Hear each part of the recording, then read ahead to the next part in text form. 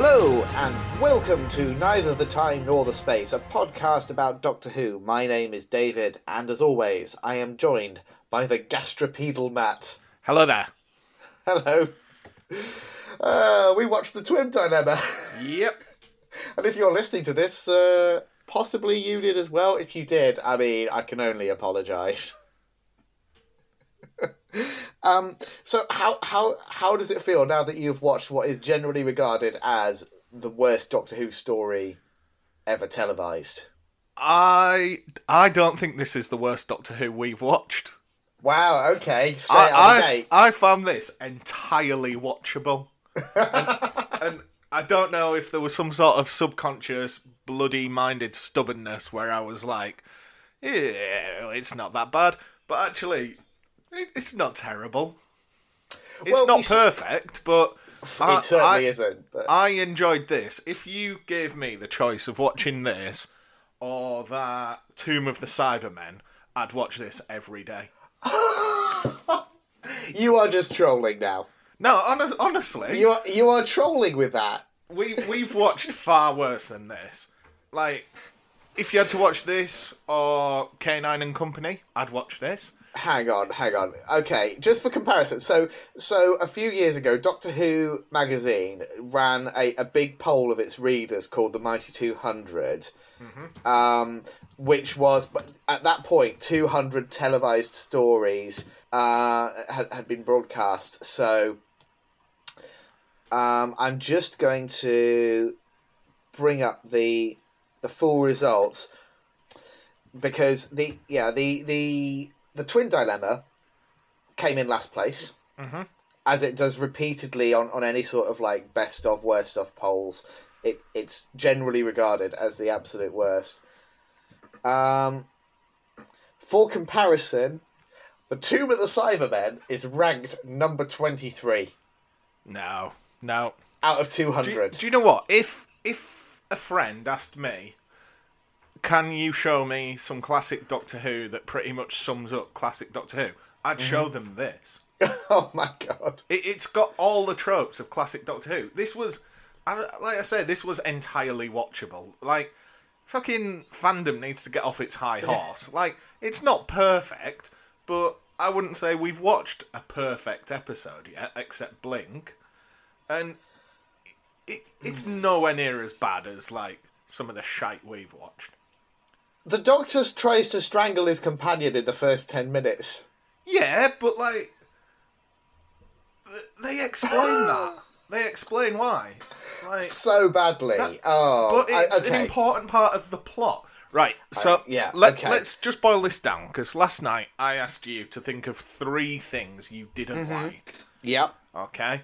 Now, I've written down my 3 things. Okay. So, I don't know. Do you want to go first and we'll go 3, 2, 1 each?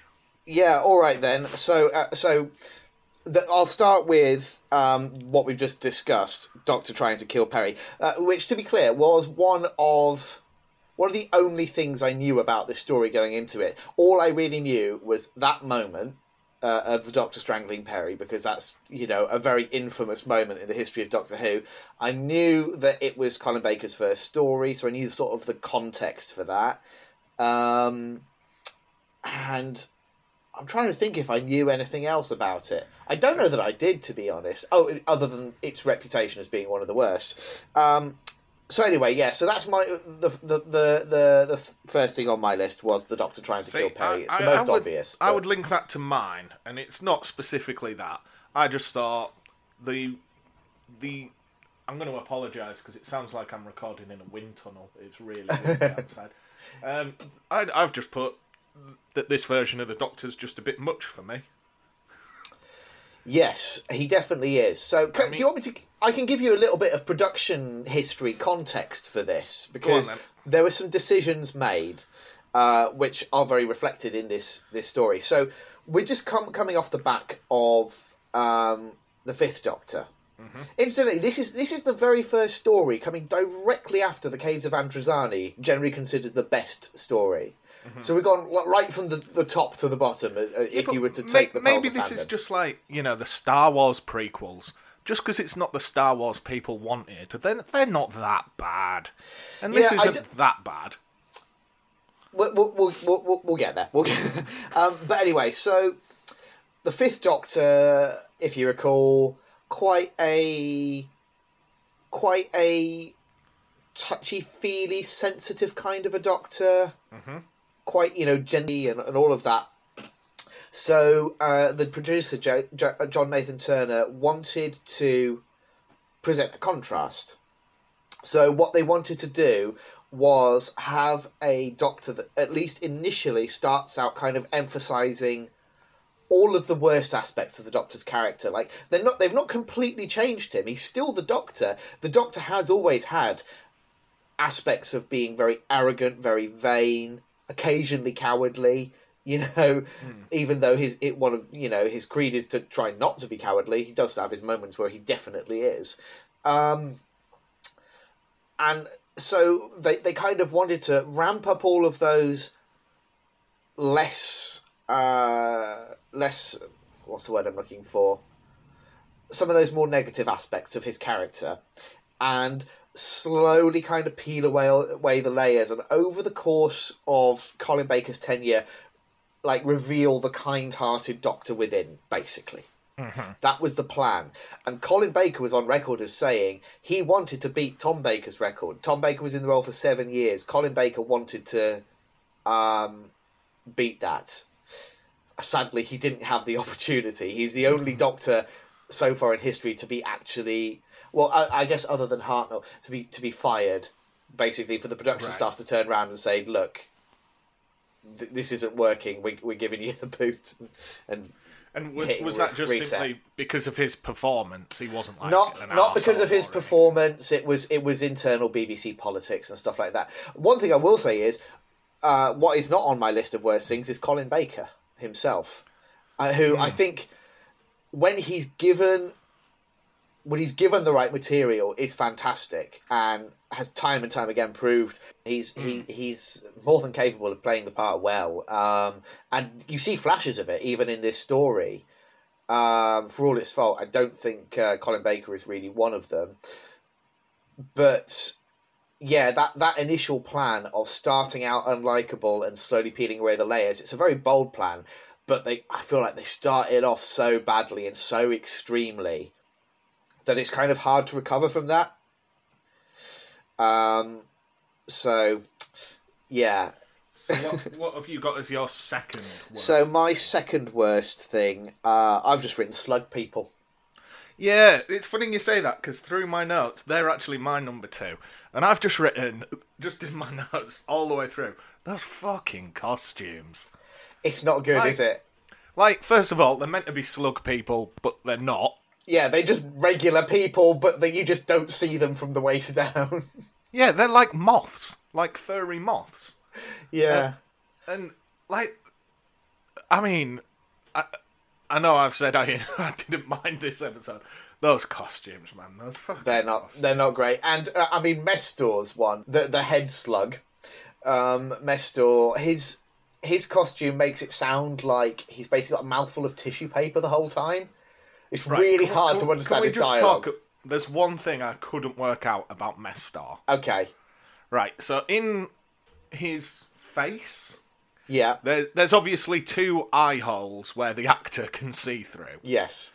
Now, I couldn't work out, were those Mestar's eyes as well, or were they nostrils and his eyes were on the stalks?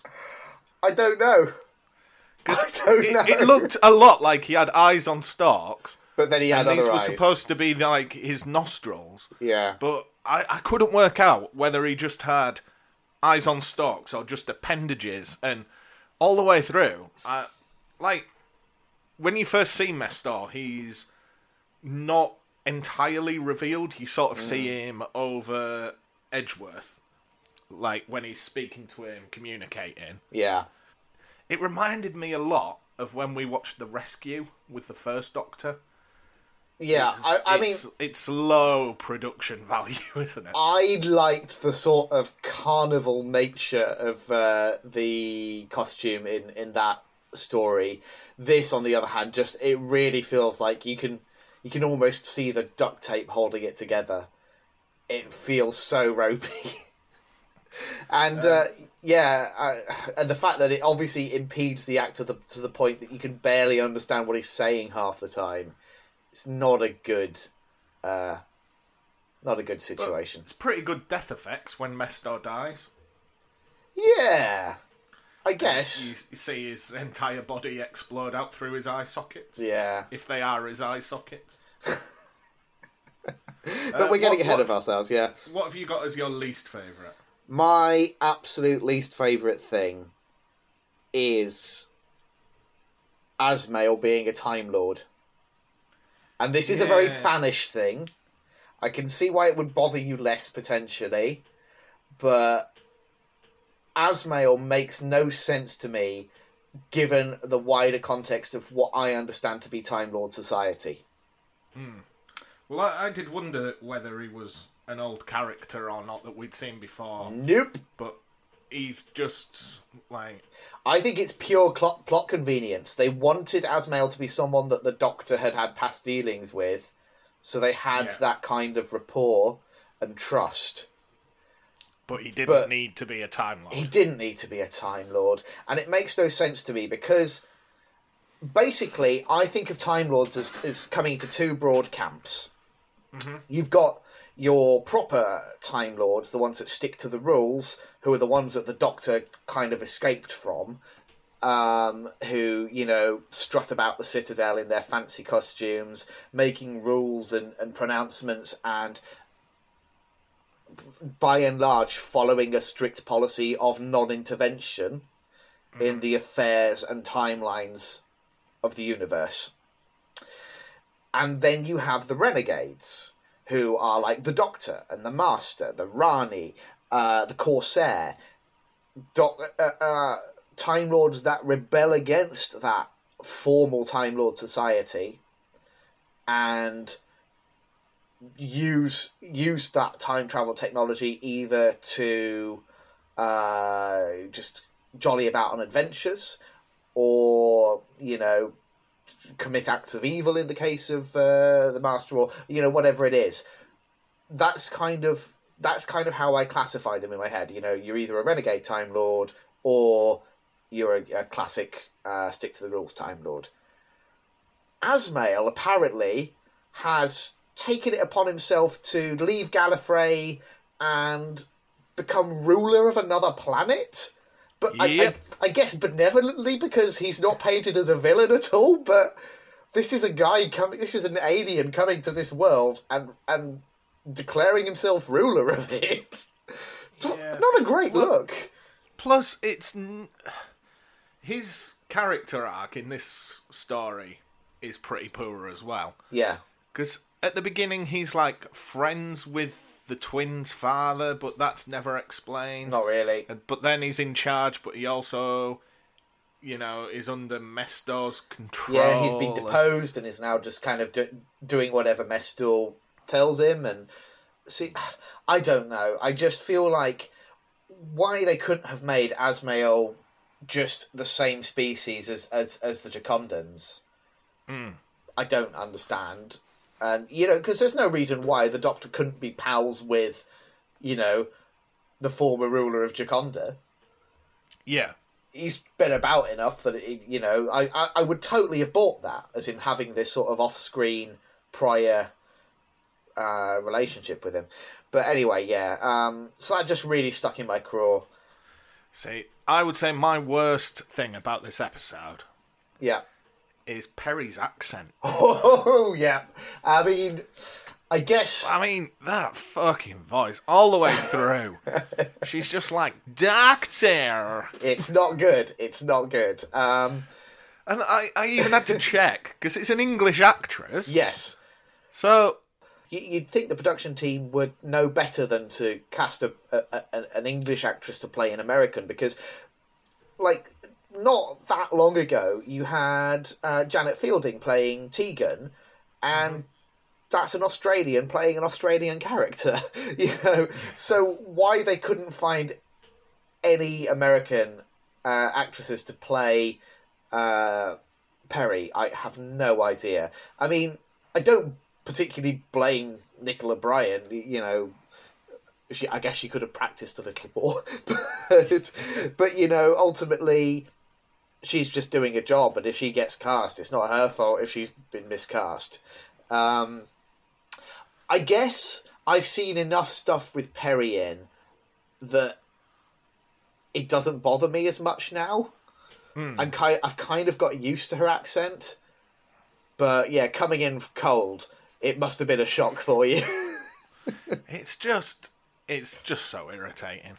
It's not good. And to be fair, she is generally just an irritating character in this story. She doesn't do much other than whinge. And to be fair, her best friend did try and murder her not long ago. You can't blame her for being a bit put out. Though I am absolutely baffled as to why she stays after that. You'd feel like it would just be like, okay, I'm off. Drop me to any planet. I don't even care. I just need to get away from you. Well, the good news is, just having a quick look on the Wikipedia, that I think it might be the same poll you were talking about. In the 1998 poll, this was voted the second worst. Oh, right, yes, no, that was the previous one. So the one worse than this is the Children in Need special, which features Sylvester McCoy. Yeah. So guess what we can watch at the end of his run? We are definitely going to do Dimensions in Time at some point. Yeah. Probably as a bonus episode, because it's a non-canonical thing. Right. So it's not it's not a canonical story. You will love it. I don't even want to spoil it for you, so don't read any more about Dimensions in Time, because I think you will have a whale of a time with it. Yeah. Well, as always, we both agree the worst thing about this adventure is just the fandom. Can I say, I'm not even going to rise to that bait, but what I am going to say is I do have an honourable mention here, which is my best worst thing. Go on. Which is Colin Baker's cliffhanger face. Well, we'll cross that when we get to it. All right, okay. If you want to address it later, I would say if I had to pick my worst best thing, it would be that it turns out you can control somebody's mind simply by using a Haribo jelly ring. Oh man, this story. When we get to the cliffhanger, we'll definitely discuss that. Now, to be serious for a minute. Yes. I just wanted to ask. This adventure's directed by Peter Moffat. Mm-hmm. I just wondered whether that was any relation to Stephen Moffat. Not that I'm aware of. Doctor Who family. I'm not aware of that being a thing, but I will quickly double check on the old Wikipedia. I couldn't find anything when I had a quick look online. Yeah, I think it's... Yeah, I don't think there's just any relation. And then the other thing I'm just looking to see... Oh, he's directed some of my favourite stuff from the Peter Davison era: State of Decay, Visitation, Mordrin Undead, The Five Doctors. So obviously you would think a safe pair of hands for this story, which means I am going to entirely blame John Nathan Turner as the producer and Anthony Stephen, the writer for this story. And I guess Eric Sayward, script editor. Those three are going to have to shoulder the blame for everything we're about to discuss. And I think we should just get stuck into it, because we've done a lot of preambling here. But I mean, it's hard, is it? It's a lot to unpack. Yeah, with I would this say story. I've probably written more notes for this. I know it was 4 episodes. Yeah. Than I usually do for a classic episode. It compelled you on some level then. Yeah, I think one of the things that sort of immediately made me fond of this episode was obviously it's from 1984. Mm-hmm. And just sort of the way it's produced sort of took me back. I almost had like a childish regression. Yeah, because all television looked like this in the 80s. Yes, yeah, and I think you'll feel that even more when we get to Sylvester McCoy When you watch some of the production of his era, it looks like the sort of like a CBBC drama circa late 80s, early 90s. That's what this made me think of. It made me think of like Look and Read, like Through the Dragon's Eye type things. Yeah. But yeah, I sort of had a fondness for the way it looked. Yeah. Okay, so shall we rattle through this story as best we can? Yeah. So it opens with two boys with terrible haircuts. Yeah, proper bowl cuts. And they are playing what looks like Cones of Dunshire from Parks and Rec. I was about to make that reference. Yeah. Yeah. But it's like backgammon but with cones. Yeah, and they don't seem to be taking any pleasure in it whatsoever.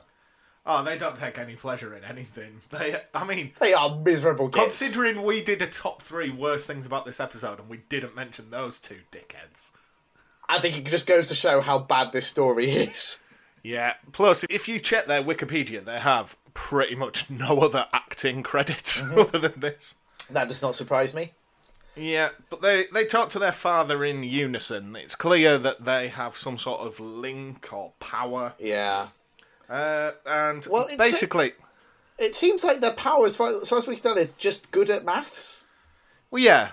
Yeah, but also, just simply because their mum's gone out, they absolutely berate her and call her a fool. Yeah. And they're just like, how dare she? Like, yeah, it's really weird. Yeah. The thing that I don't get with the twins, right, is they're presented as being incredibly unlikable, and almost falling into the classic trope of like creepy twins. Yes, yeah. Yet they are at no stage the antagonist.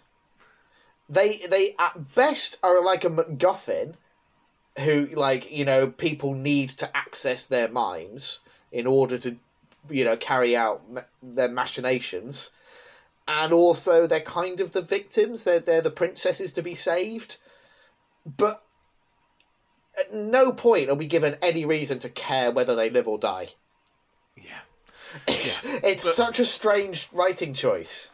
Well, the thing is, as well, you're sort of forced to care. Every so often, it'll just go, oh, but the twins! And like, that is as far as it gets. Yeah, I feel nothing. I don't get... You know, they're at best, they are boring, and at worst, they're actively dislikable. So why would I care whether they get saved or not? Also, we haven't mentioned, they're called Romulus and Remus.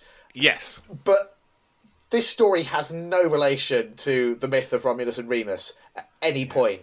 That's the only link to it. So it's just, again, it's a really lazy, odd decision. That's maybe why they sort of wrote in that their mother had gone out, because she's actually a giant wolf. So they tell their dad they're going to go play equations, because, as their father says, they have maths powers. Yeah. And when they said we're going to go play equations, what that means is they look at coloured squares on a BBC Micro. Yeah. But apparently they're so good at this that they could unwittingly rip a hole in the fabric of the universe.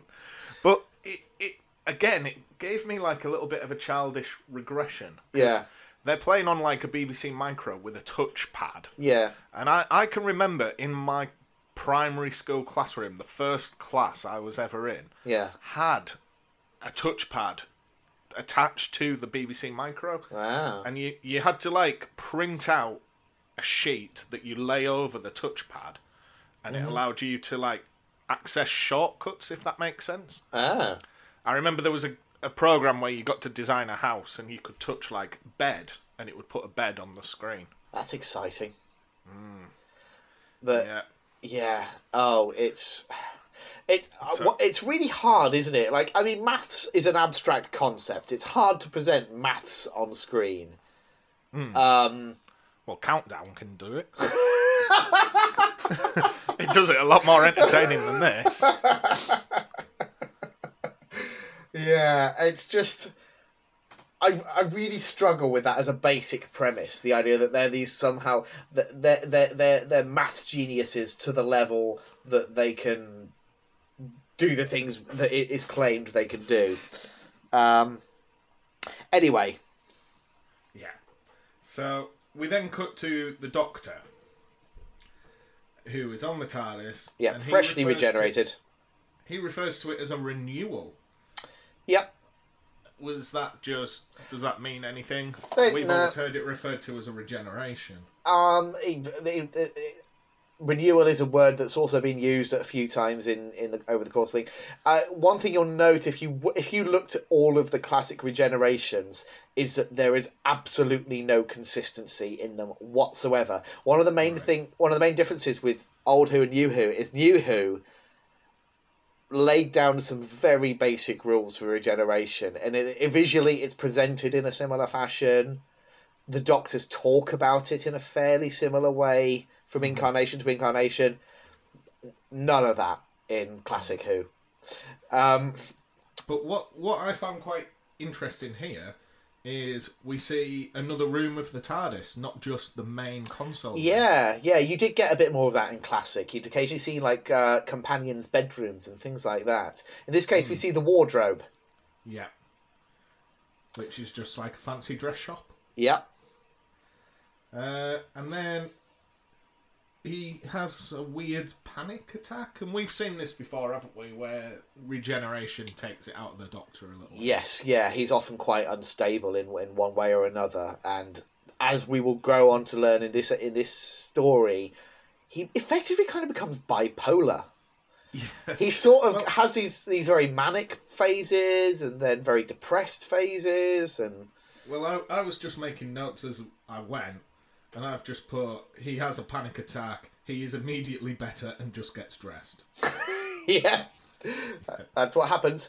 And do we talk about the outfit now? We can. It's shit.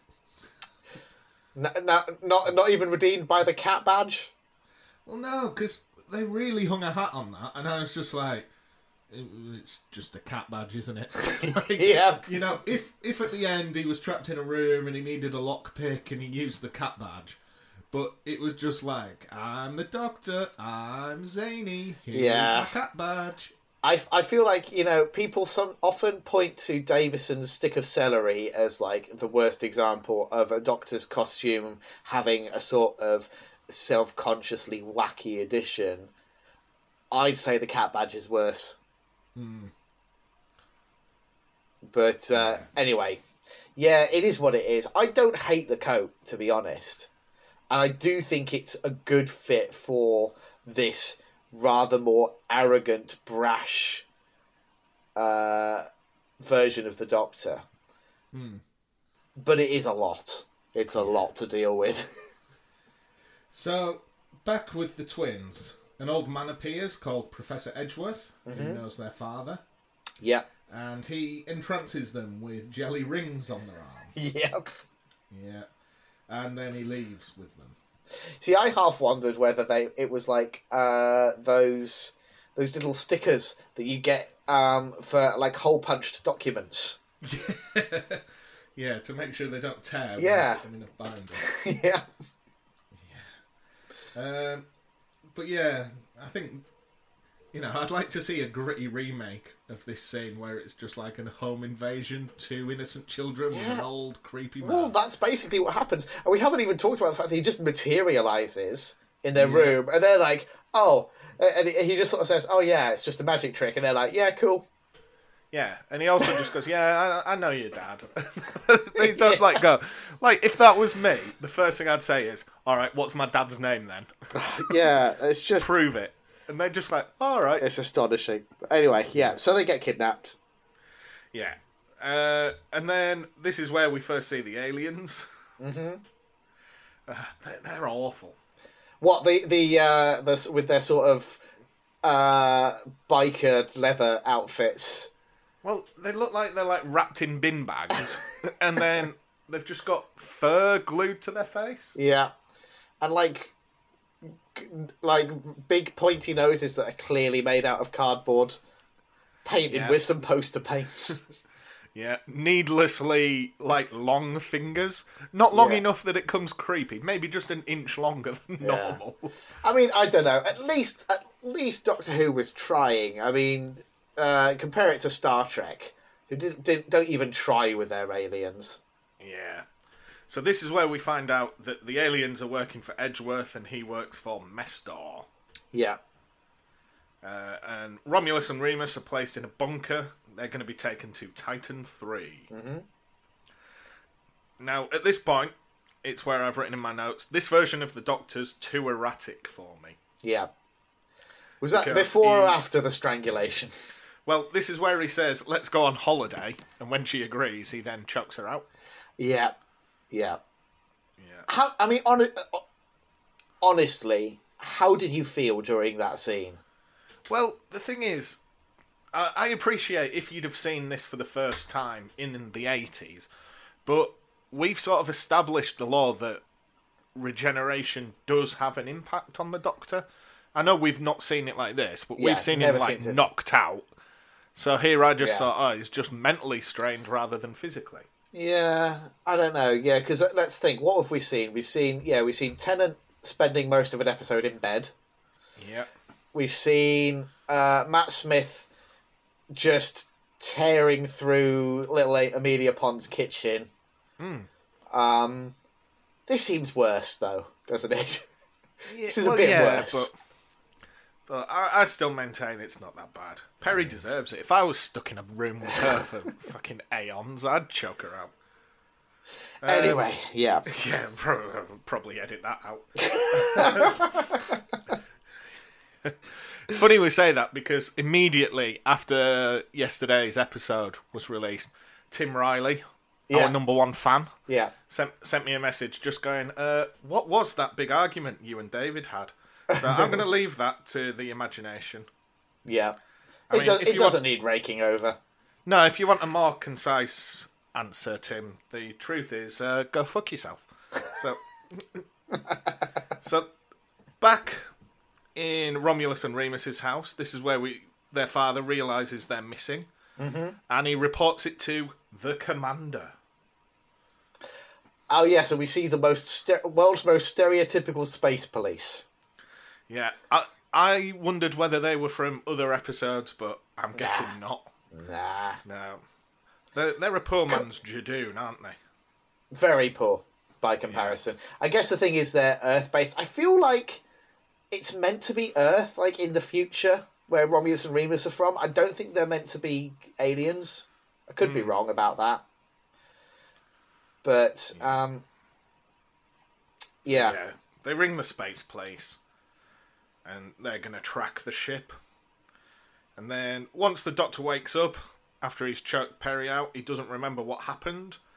And then, I've just written in brackets, Perry's American accent is very poor. Mm-hmm.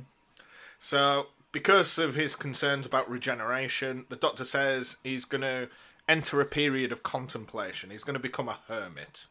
Because he poses too much threat in his sort of mentally strained state. Mm-hmm. So then, I've put in my next notes, because we're back with Romulus and Remus, who are trying to escape, and I've just put, are they mentally in sync or not? Because half the time they talk at the same time, and then they don't, and then one's doing something and the other one doesn't know what's going on. Like, it's really inconsistent. Yeah. Sort of, it could just be one person, couldn't it? Yeah, I guess. Why did they go with twins? I guess it's because they wanted to have the dual meaning of the twin dilemma. Are they referring to the actual twins, or is it the sort of the competing psyches of the Doctor? I feel like that was the idea behind that, but there's no reason they need to be twins, is there? None. No, not at all. So the Commander begins tracking. They don't even swap clothes or anything, do they? They don't try to pretend to be each other, or no. There's no.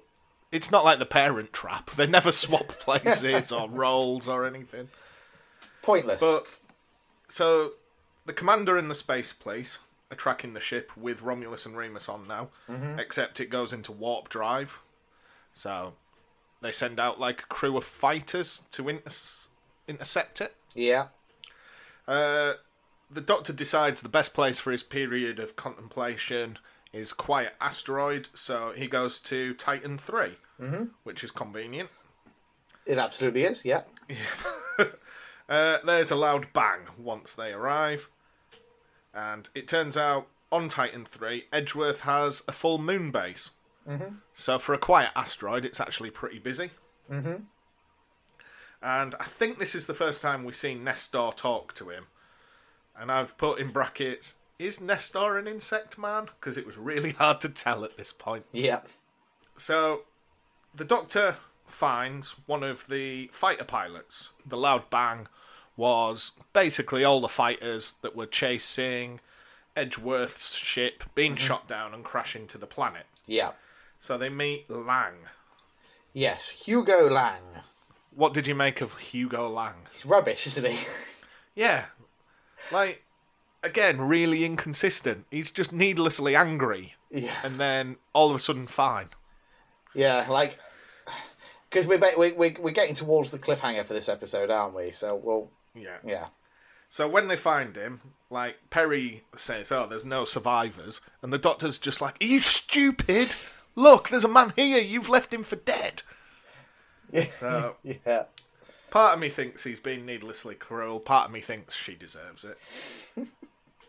You've really got it in for Perry, haven't you? She's just so irritating. Then this is not her best story. Lang wakes up and thinks that the Doctor was the one that killed everyone. Mm-hmm. So he pulls a gun on the Doctor. Right, yeah. And the Doctor ends the episode by sort of just pulling a really odd face, like going, no! Yeah, and like, it's, and, you know, straight to camera as well. Yeah. And the thing I love most about that is that he does it again 2 episodes later. Oh, he does it every episode. I mean... When we get to, I think, is it the end of... It's the end of episode 3. Oh, no, I've made notes at the end of episode 2. We'll talk about that. Yeah. Right, so into episode 2. Lang immediately faints, so there was no threat at all. Of course. He pulls a gun and just faints. Yeah. So the Doctor and Perry begin to nurse him better. Mm-hmm. And back with Edgeworth, he's telling Romulus and Remus to do some maths that they just refuse. And it's just like the most half-hearted argument. Yeah. He like goes, oh, do your maths. And they're like, no, you can't make us. If we do it, we might do it wrong on purpose. And it goes on for far too long. It does. So it goes on until he starts to control them using the jelly rings. Mm-hmm. And he tells them about Mestor and the planet of Jaconda. And this is where Mestor first speaks to the twins. Yeah. So we jump back to the Doctor, who've saved Lang, and in a sort of state of weakness, he says the words, the children. Mm-hmm. Now, if I say to you, the children, what do you think of, David? Some children. I don't. See, that's where you differ from the Doctor, because he manages to work out the entire plot of this story. I know, it's ridiculous. Like, that's he just goes, the children? You mean the 2 twins that are with Edgeworth on this planet, and there's a big slug man? Effectively, yeah. And, like, look, we've seen stuff like that in, like, Sherlock Holmes stories and stuff, but even with that, he's, like, working out based on dust particles on a broom or something, you know? Yeah. There is something more concrete and specific. It's you've just provided one of the vaguest nouns in the in the entirety of the English language, and we're meant to extrapolate from that. But yeah, anyway, it's pretty much the equivalent of me solving like the Jack the Ripper mysteries just off the words "the children." Yeah. But anyway, so then they see Edgeworth's base, and Doctor calls Perry Tegan. I'm sure that's important to some people, not to me. Yeah, he says Braveheart Tegan, which is a thing he always used to say to her. Right. So yeah, if you were invested in the Fifth Doctor and Tegan, then that was a little moment. Yeah, but we're not. We don't care about that. Well, shit. Well, it was one of my favourite moments in the episode, but you know. Yeah, I suppose you got to be grateful for small mercies. So it turns out Edgeworth has the greatest power of all because he can turn maths into energy. Fucking everything in relation to maths in this story winds me up something Imagine doing chronic. so much maths you can blow up a sun. You know, we need to quarantine Carol Vorderman before she does some real damage. Oh man, this story. Right, anyway. I mean, and again, we've hung a hat on how ridiculous that is, but let's just say it again. He can turn maths into energy. And again, not the worst thing about this story by any means. No, but everyone just sort of goes, oh no, not maths energy. Just accepts it. Yeah. Right. So, the Doctor gets into Edgeworth's base as the code is being sent to Mestor.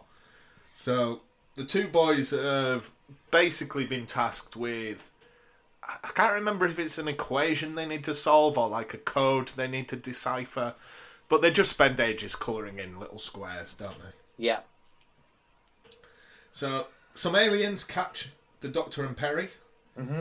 And again, I'm like, someone needs to explain this to me. I've just written, Edgeworth turns into a picture of a man, then turns back into Edgeworth. Yeah, it's like a sort of like picture of his nervous system. Like, was it like a stasis thing where they could just upload his consciousness or something? I think so, but it doesn't last long, does it? He just walks into a cupboard and he disappears and there's just a picture of a man. And then almost immediately they just go, oh, we need Edgeworth. And he's back. It just shows you the same footage in reverse. Is it just is it a plot contrivance? For some reason, they need Edgeworth to not be in for a scene, maybe, or something. See, I read it the other way that they'd worked out this visual effect that they just wanted to put in. I mean, they shouldn't have. Need for it. It's not a good effect. No, it's just one of the oddest moments in this story. To the point that I'd actually just kind of wiped it from my brain. Yeah. I just like that doesn't fit. It's like a piece from a different jigsaw puzzle, isn't it? So I'm just going to put that to one side. Yeah. See, but I had the other reaction that it stood out as being so odd. I was just like, what was that about? Thankfully, on Daily Motion, there's like the go back 10 seconds button. Yeah, and I must have pressed that 3 or 4 times, just like going, eh? What? So yeah, so he does come back almost immediately. Yeah. And he tells the Doctor that he's actually Asmael, Master of Gioconda. Yes, yeah. And this is where we get the whole reveal that he's a Time Lord, isn't it? You know, the Doctor does this reminiscing... about the night in the fountain. Yeah. And... I mean, it's very sweet. It just feels entirely misplaced. This is not the story in which to have the Doctor running into an old friendly Time Lord. I don't know. That was the point. I was going to say, this is the moment where, at the end of this episode, I was like, oh, no, this is going to be as bad as its reputation, isn't it? Because up until this point, I was like, okay, I get why people hate the whole strangling Perry and the mood swings and that whole aspect of it. But other than that, this feels like fairly run-of-the-mill, middling Doctor Who to me. It didn't feel like the worst thing I'd ever seen. It didn't seem like the best thing I'd ever seen. It was just like Doctor Who by numbers in a lot of ways. But that's what I mean. I don't think it's objectively bad. No, that's where I disagree with, because I feel like that the reveal of Asmael as a Time Lord and then everything that happens in parts 3 and 4 is what solidifies it for me as, I'm not going to go on record as saying the worst, but certainly amongst the worst stories I have ever seen in the history of Doctor Who. Just let's not get ahead of ourselves, because I've got some pretty detailed notes of episode 3. Okie dokie. Let's crack on, shall we? Lang wakes back up in the TARDIS. I don't think I mentioned the Doctor and Perry have gone off and sort of left him there. Yes, which seems, again, why has the Doctor left a stranger in the TARDIS? That seems like a bad idea. Yeah. And we also didn't mention earlier that the Doctor removed the power pack from his gun Oh, yes. to Yeah. remove the threat from Lang. Yeah. Then I've just put some aliens press some buttons. Mm-hmm. that scene just went on. And Asmael basically tells the Doctor to piss off and stop meddling in his affairs. Yep. Yep. And then Asmael just disappears. I kind of wish the Doctor had taken that advice, Yeah. to be honest. That'd have been the best ending ever Yeah. if Asmael just went, No you know big what, loss. this is none of your business. Can you just back out, please? Yeah. One And if he time just roll to did- another. Just let me handle this one. So Lang finds his gun's power pack, and it turns out all the buttons the aliens were pressing was a bomb. Yes. So it's like, yeah, one of them set like the self-destruct for the base on Titan 3. Yeah, it took me a while to work that out because when he actually presses the button, there's no illusion that it is a bomb or anything. No, it just starts flashing, doesn't it? Yeah. That's the closest we So got. Edgeworth flies off, Yeah. and the Doctor sends Perry back in time to the TARDIS. Oh, this is Again- another thing that I absolutely hated. Like, this is just time filler, isn't it? Yeah. So he works out to avoid the bomb. He can use the machine that turns Edgeworth into a picture. That's why, isn't it? That's why they established it, so they could do this whole contrived cliffhanger. Yeah, but it's an entirely different thing. Doesn't matter, because the Doctor. What 1 minute it's can upload your consciousness. The next thing, it's basically a makeshift TARDIS. Yeah. You know, that's like me. yes. That's like me giving you a shoe and And saying, what? "Can you cook a lovely 4-course meal with this?" And you somehow managed to do it. And furthermore, the Doctor says he's going to send Perry back 10 seconds in time, and that will take her onto the TARDIS. They have been there longer than 10 seconds. Oh yes, oh yes. So what the fuck? But then he manages to do that, Yeah. and then he Despite says, that, "Oh, yeah. I'm going to go back to the same point in time." But then he works out that Perry's watch has stopped. So Yes, he can't... somehow needs Perry's watch so he can synchronise it. He didn't have to do that for Perry, but... It's been so... Well, my understanding was he wanted to arrive back the same time that Perry did. Yes.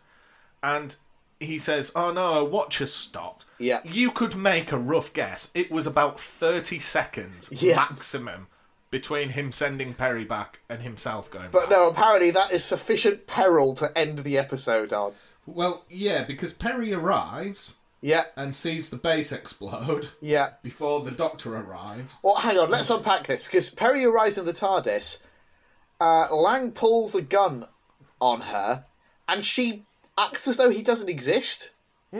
She just walks past him, whilst he's pointing a gun at her, doesn't acknowledge his presence at all, to the point that I thought that's where the episode was going, and that the Doctor's calculations had gone slightly wrong, and that somehow Perry was slightly out of phase with the rest of... I think you're giving this too much credit. Well, that's the thing. I just assumed that that's where that was going, but we find out, you know, by the start of the next episode, that is definitely not what's happening. It's just a really weird direction choice where Perry is being threatened with a gun and ands as though the person doing it is invisible. But anyway. Well, I've also tagged on the end. I've said that Perry sees the base explode before the Doctor arrives. Yeah. But I've also just added there, we have 2 more episodes and 12 more series. He's definitely not dead. Yeah. And then I've just tagged on the end there as well. Perry's accent. Yeah. And also her crying in that moment. Like, that is some of the, the least convincing cry acting I've ever seen. And I don't want to rag on Nicola Bryant too much because she's a good egg, and I think she has done some, puts in some good performance in other episodes that I've seen her in, but she can't have been having a good time making this story. So then for episode 3, I've just written nothing really happens in this episode, so we'll move straight on to episode 4. Hooray! That's pretty much it. For the other 2 episodes, I've written 2/3 of a page. I've written about 6 lines for this episode. So, what does happen? The Doctor appears. Yep. And then disappears, so it makes you think, oh, maybe Perry needs to solve this adventure on her own because the Doctor's not quite there. He just appears immediately. It's just fine, isn't it? What were they doing with that cliffhanger? Yeah. It feels like it was a hangover from an earlier draft and someone just forgot to delete those scenes out of it. Yeah. So they just had to go with it, despite the fact that it just... There is nothing there. There's no tension. It makes no sense from a logical perspective. It's just nothing. Yeah, it's just crap. But anyway, yes. So they're reunited. They take Lang to Gioconda. For someone who was pulling guns on them, he just immediately falls into line. Yeah. Oh, you know what we haven't discussed as well? He's had his costume change, hasn't he? When he finds his gun, he pops into the TARDIS wardrobe and just gets like a sort of spangly rainbow blouse. It's like something you'd see on Strictly Come Dancing. Yeah. Unbelievable. There's so many little bits wrong with this. Yeah. You know, I'll defend. I don't think it does anything majorly wrong, but there are so many little bits wrong with it. Yeah. So, Edgeworth is sad that the Doctor could be dead, but the Doctor believes Edgeworth must be facing a disaster to be behaving the way he is. Yep, fair assumption. So, we then see Mestor using his powers of embolisms. Yeah. So, not only that, we also see possibly the worst death acting I've ever seen. I don't know. That's pretty much a staple of classic Doctor Who. So it didn't stand out as particularly bad to me, but it's not good for sure. Yeah. So this is where we find out that the aliens are gastropods. Yeah. All the way through, I've just called them the aliens because I couldn't even find when I googled it the name of their race. Mm-hmm. So I'm guessing it is just the gastropods. I guess, yeah. Because they're supposed to be a Giocondan myth, and there's all this mythology about a sun god and some bullshit. Mm-hmm. But long story short, the Doctor needs to go to the palace. Yeah. So the Doctor then gets mad because he's aged. Yes. You know, I can't work out how much of this is intentional. How much is the Doctor having a breakdown, and how much is just like pointless guff. It was a definitely like a strong intention of this story was that the Doctor would be erratic and have these mood swings and come across as fairly unlikable. I think the trouble is they didn't balance that with showing him to be heroic or particularly like there isn't enough good Doctor to counterbalance the less good Doctor in this story. Yeah. So Edgeworth has loads of eggs. Yeah. And the Doctor is telling Mestor's story still, talking about the myth, and the giant slugs appear. And for the first time, we see that they leave a trail of like slug slime, and Lang gets stuck in it. Yeah, again, this is just more pointless filler. Yeah. Because he's stuck in it, and then he just takes his shoes off. Yeah. It's just... So, Mestor meets Romulus and Remus, and Edgeworth says, if you stop reading my mind, I can be more productive. And this is where we sort of get the only pointful part of this episode. Mm-hmm. So, Mestor's plan is to bring 2 planets close to Gioconda so he can use their resources. Gioconda used to be this bountiful planet, now it's all barren and horrible. Yeah, the slugs have stripped it bare. Yeah. So, that's his big plan. The Doctor, when Lang gets stuck in the slime, leaves Lang and Perry to go confront Edgeworth. And the slugs capture Perry. Yeah. And the Doctor sort of goes, oh no, Perry! And looks directly at camera, and we get another crap cliffhanger. Yeah, but I mean, honestly, those cliffhanger faces that Colin Baker does in this story, they delight me. They genuinely do, because I'm just like, my heart bleeds for Colin Baker. Can you imagine being like, yes, I get to be Doctor Who, one of the most famous and beloved characters in British television history, and I'm going to make my mark. And he's made up his mind. He's going to beat Tom Baker's run. He's going to be, as established in this role and as beloved as Tom Baker, a national treasure. And this is the first story he gets. Can you imagine what he must have felt when that script landed on his mat? I don't know. Like I say, I think there's been worse. This is better than The Demons. Oh, fuck off! You're kidding me. Do you want me to end this podcast right now?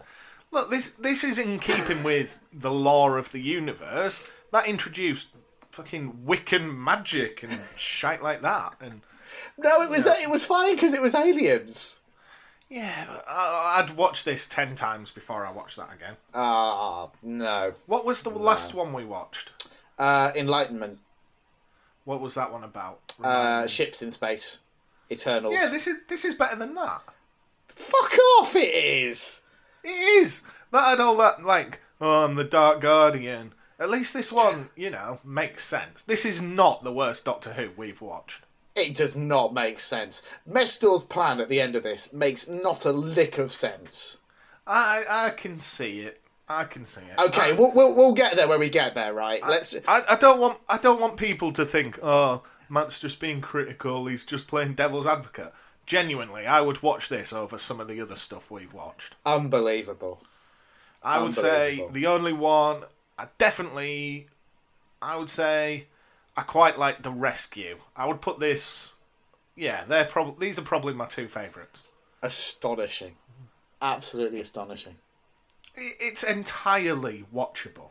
I was expecting this to be like The Room, something so terrible that it might even go full circle and be good. And I would just say this is just like a bang average Doctor Who. Unbelievable. All right. Anyway, look. Let's wrap this up, shall we? Right. So, episode 4. Episode 4. So the Doctor gets seized by aliens and taken to Mestor, and he wants to question what Mestor's, plan is, because surely bringing all those planets into line, something's got to go wrong somewhere. Mm-hmm. So Edgeworth finally gives up and removes the jelly rings to give Romulus and Remus their memories back. Uh-huh. And then I've just written, the Doctor does some shite to do with planets. Yeah. He just gets some toy planets and then also just works out all the plan that's going to go on. Yeah. And then some aliens enter the TARDIS. Yes. And that appears to be a much bigger plot point than it actually is. Yeah, you feel like they've reached the again, this is nothing that rubs me out the wrong way with this story, because Mestor opens it with his mind. Yeah. I guess it proves that he's got, good mind powers, but all it's that the happens TARDIS. at The the TARDIS end is sacrosanct. You've got to have a very good reason for the TARDIS's security being breached like that, I feel like, from a plot perspective. But I don't feel it's any spoiler to say, at the end, Lang just gets in the TARDIS with his gun and says, "Get out," and that's exactly. it. It's nothing. That is that plot thread. I think it's always played for laughs as well at that moment at the end. But anyway. So, having done his little mystery about the planets, the Doctor works out if they're all in orbit together, the two smaller planets that are going to be introduced to Jaconda's orbit will crash into the sun and cause a big explosion. Uh-huh. He then works out that something's wrong with all the eggs that Edgeworth has. Yeah. He says they're far too tough to hatch, and he can't even open them up with a laser. Yeah. So he works out that they're to survive the explosion of the sun, and what Mestor actually wants to do is spread his eggs throughout the universe. Yeah. This is a really bad plan. Should I tell you for why? Go on. In order for Mestor and the current slug creatures to escape the planet's explosion, which presumably they'll want to do before their plan kicks off, Yeah. they will need some form of interstellar travel. Yeah. Presumably that interstellar travel will be reliable and mean that they can touch down on another planet somewhere. But they've already got a ship that can travel at warp speed. Exactly. So, yeah, that's true. Why is that not the Dracondans? But, yeah, I guess they can use the Dracondan tech. Yeah, anyway, because okay. they have a freighter, don't they? Yeah. And initially Okay. they're told that it can't travel at warp speed. But then it does. But it does. It's Yeah. been modified. Okay, so we know they can do that. Why not take the eggs and actually just seed them on targeted planets rather than scattering them willy-nilly through space, 98% of which is not planets, but just You know what? endless void? That wasn't the point I thought you were going to make, but that is a very, very good valid point. Because as well, the lucky few, the 2% of the eggs which actually do land on other planets, what percentage of those are going to land on planets with climates that will support the life that hatches from it? Not many. And how will they then track them down? Do they all have trackers inside so they know which ones have actually successfully hatched? It's a terrible plan. All they need to do is just load up a load of eggs in their warp speed freighter, pick a planet which has the right kind of atmosphere and plenty of leafy greens for them, and just have at it. And just keep warping their way through the universe, munching their way through planets. Yeah. I mean, you kind of got me there. And it's not me that is nitpicking plots, especially villain plots in Doctor Who. Usually I'm just along for the ride. I guess I was not won over by this story, so by the time they revealed this plan, I was just like, wait, hang on? Yeah. What now? But anyway, that's Mestel's great plan, so... So, the Doctor then orders Romulus and Remus to destroy all their work, Yep. even though it's already been sent to Mestor. And he picks up a bottle of what looks like Caesar dressing. Maybe. Yeah.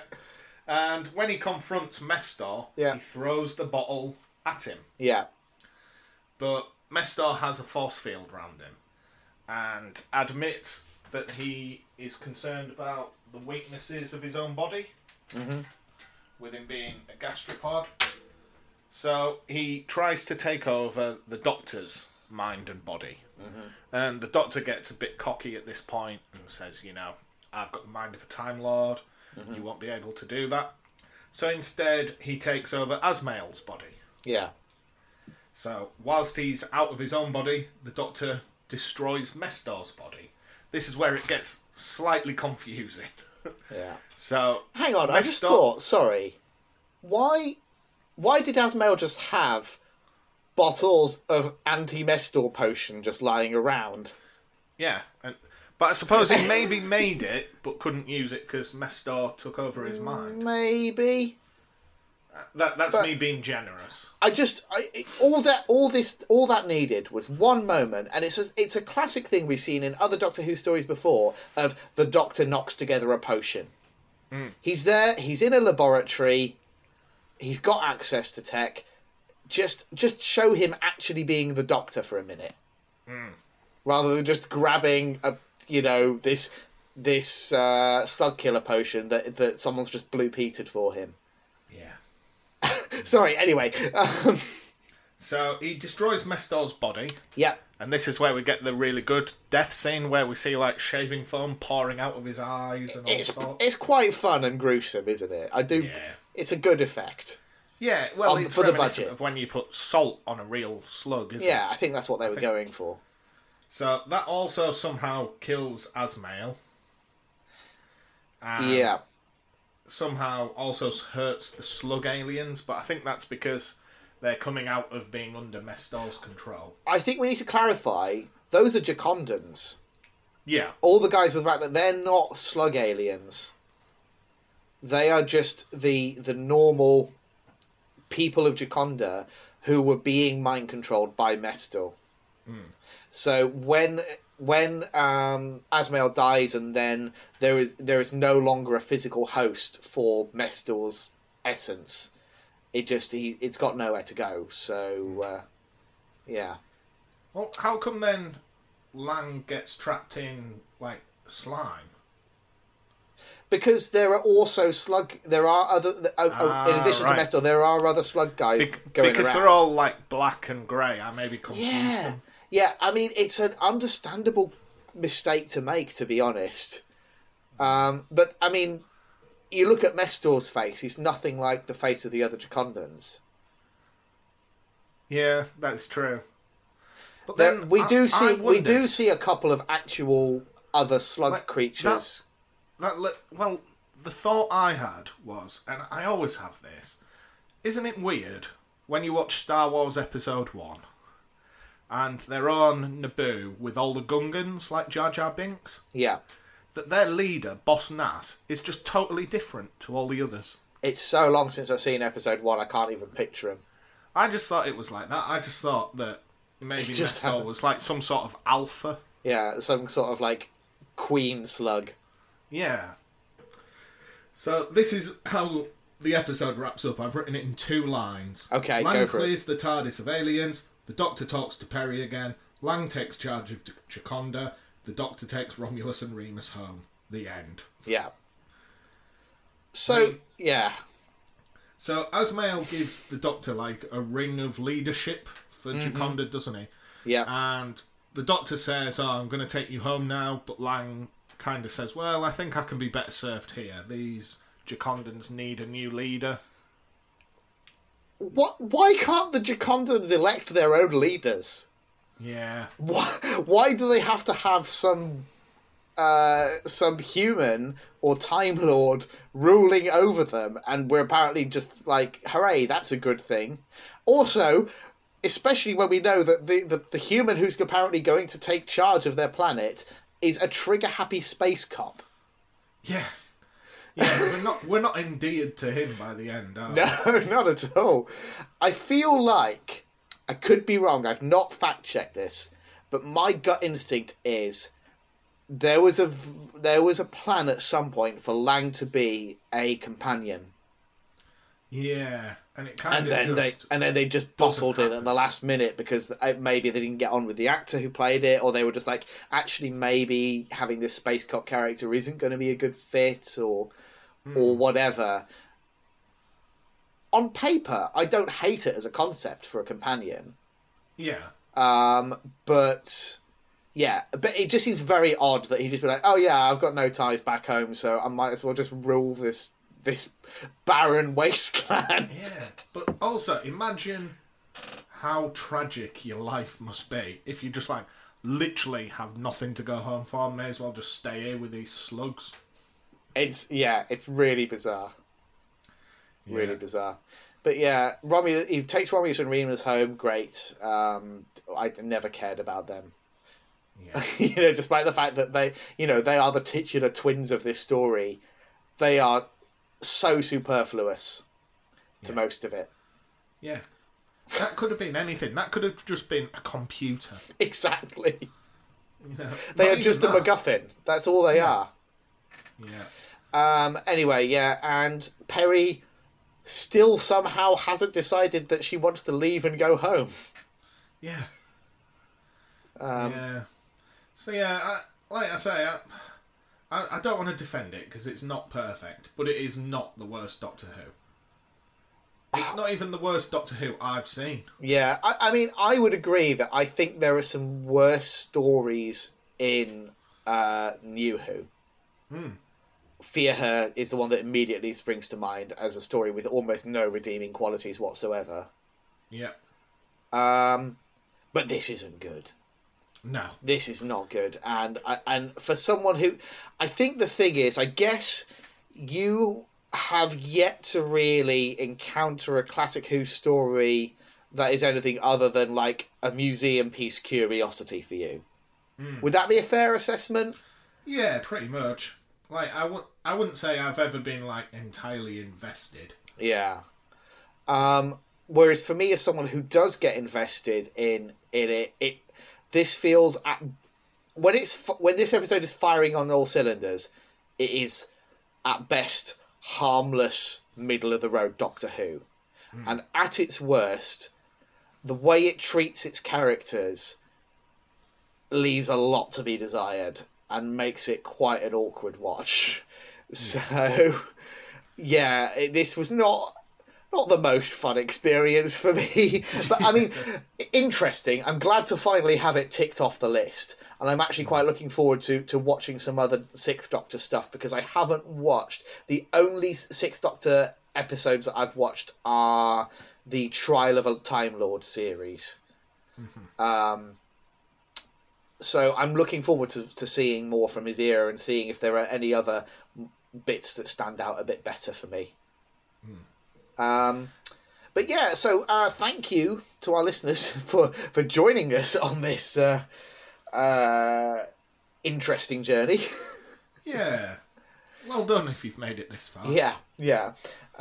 Fortunately, we're having a little break from Classic Who for now. We will be getting stuck into Series 7 next week with Asylum of the Daleks. So join us for that, why don't you? I wonder what that story could be about. Yeah. Who knows? Maybe you'll enjoy it, Matt. Maybe. Until then, thank you very much for listening, and cheerio. Bye-bye.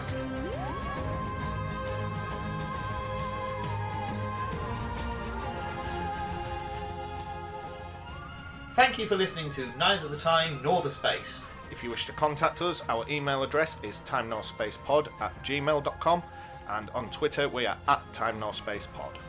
And thank you to Alexander Urban for his smashing arrangement of the Doctor Who theme.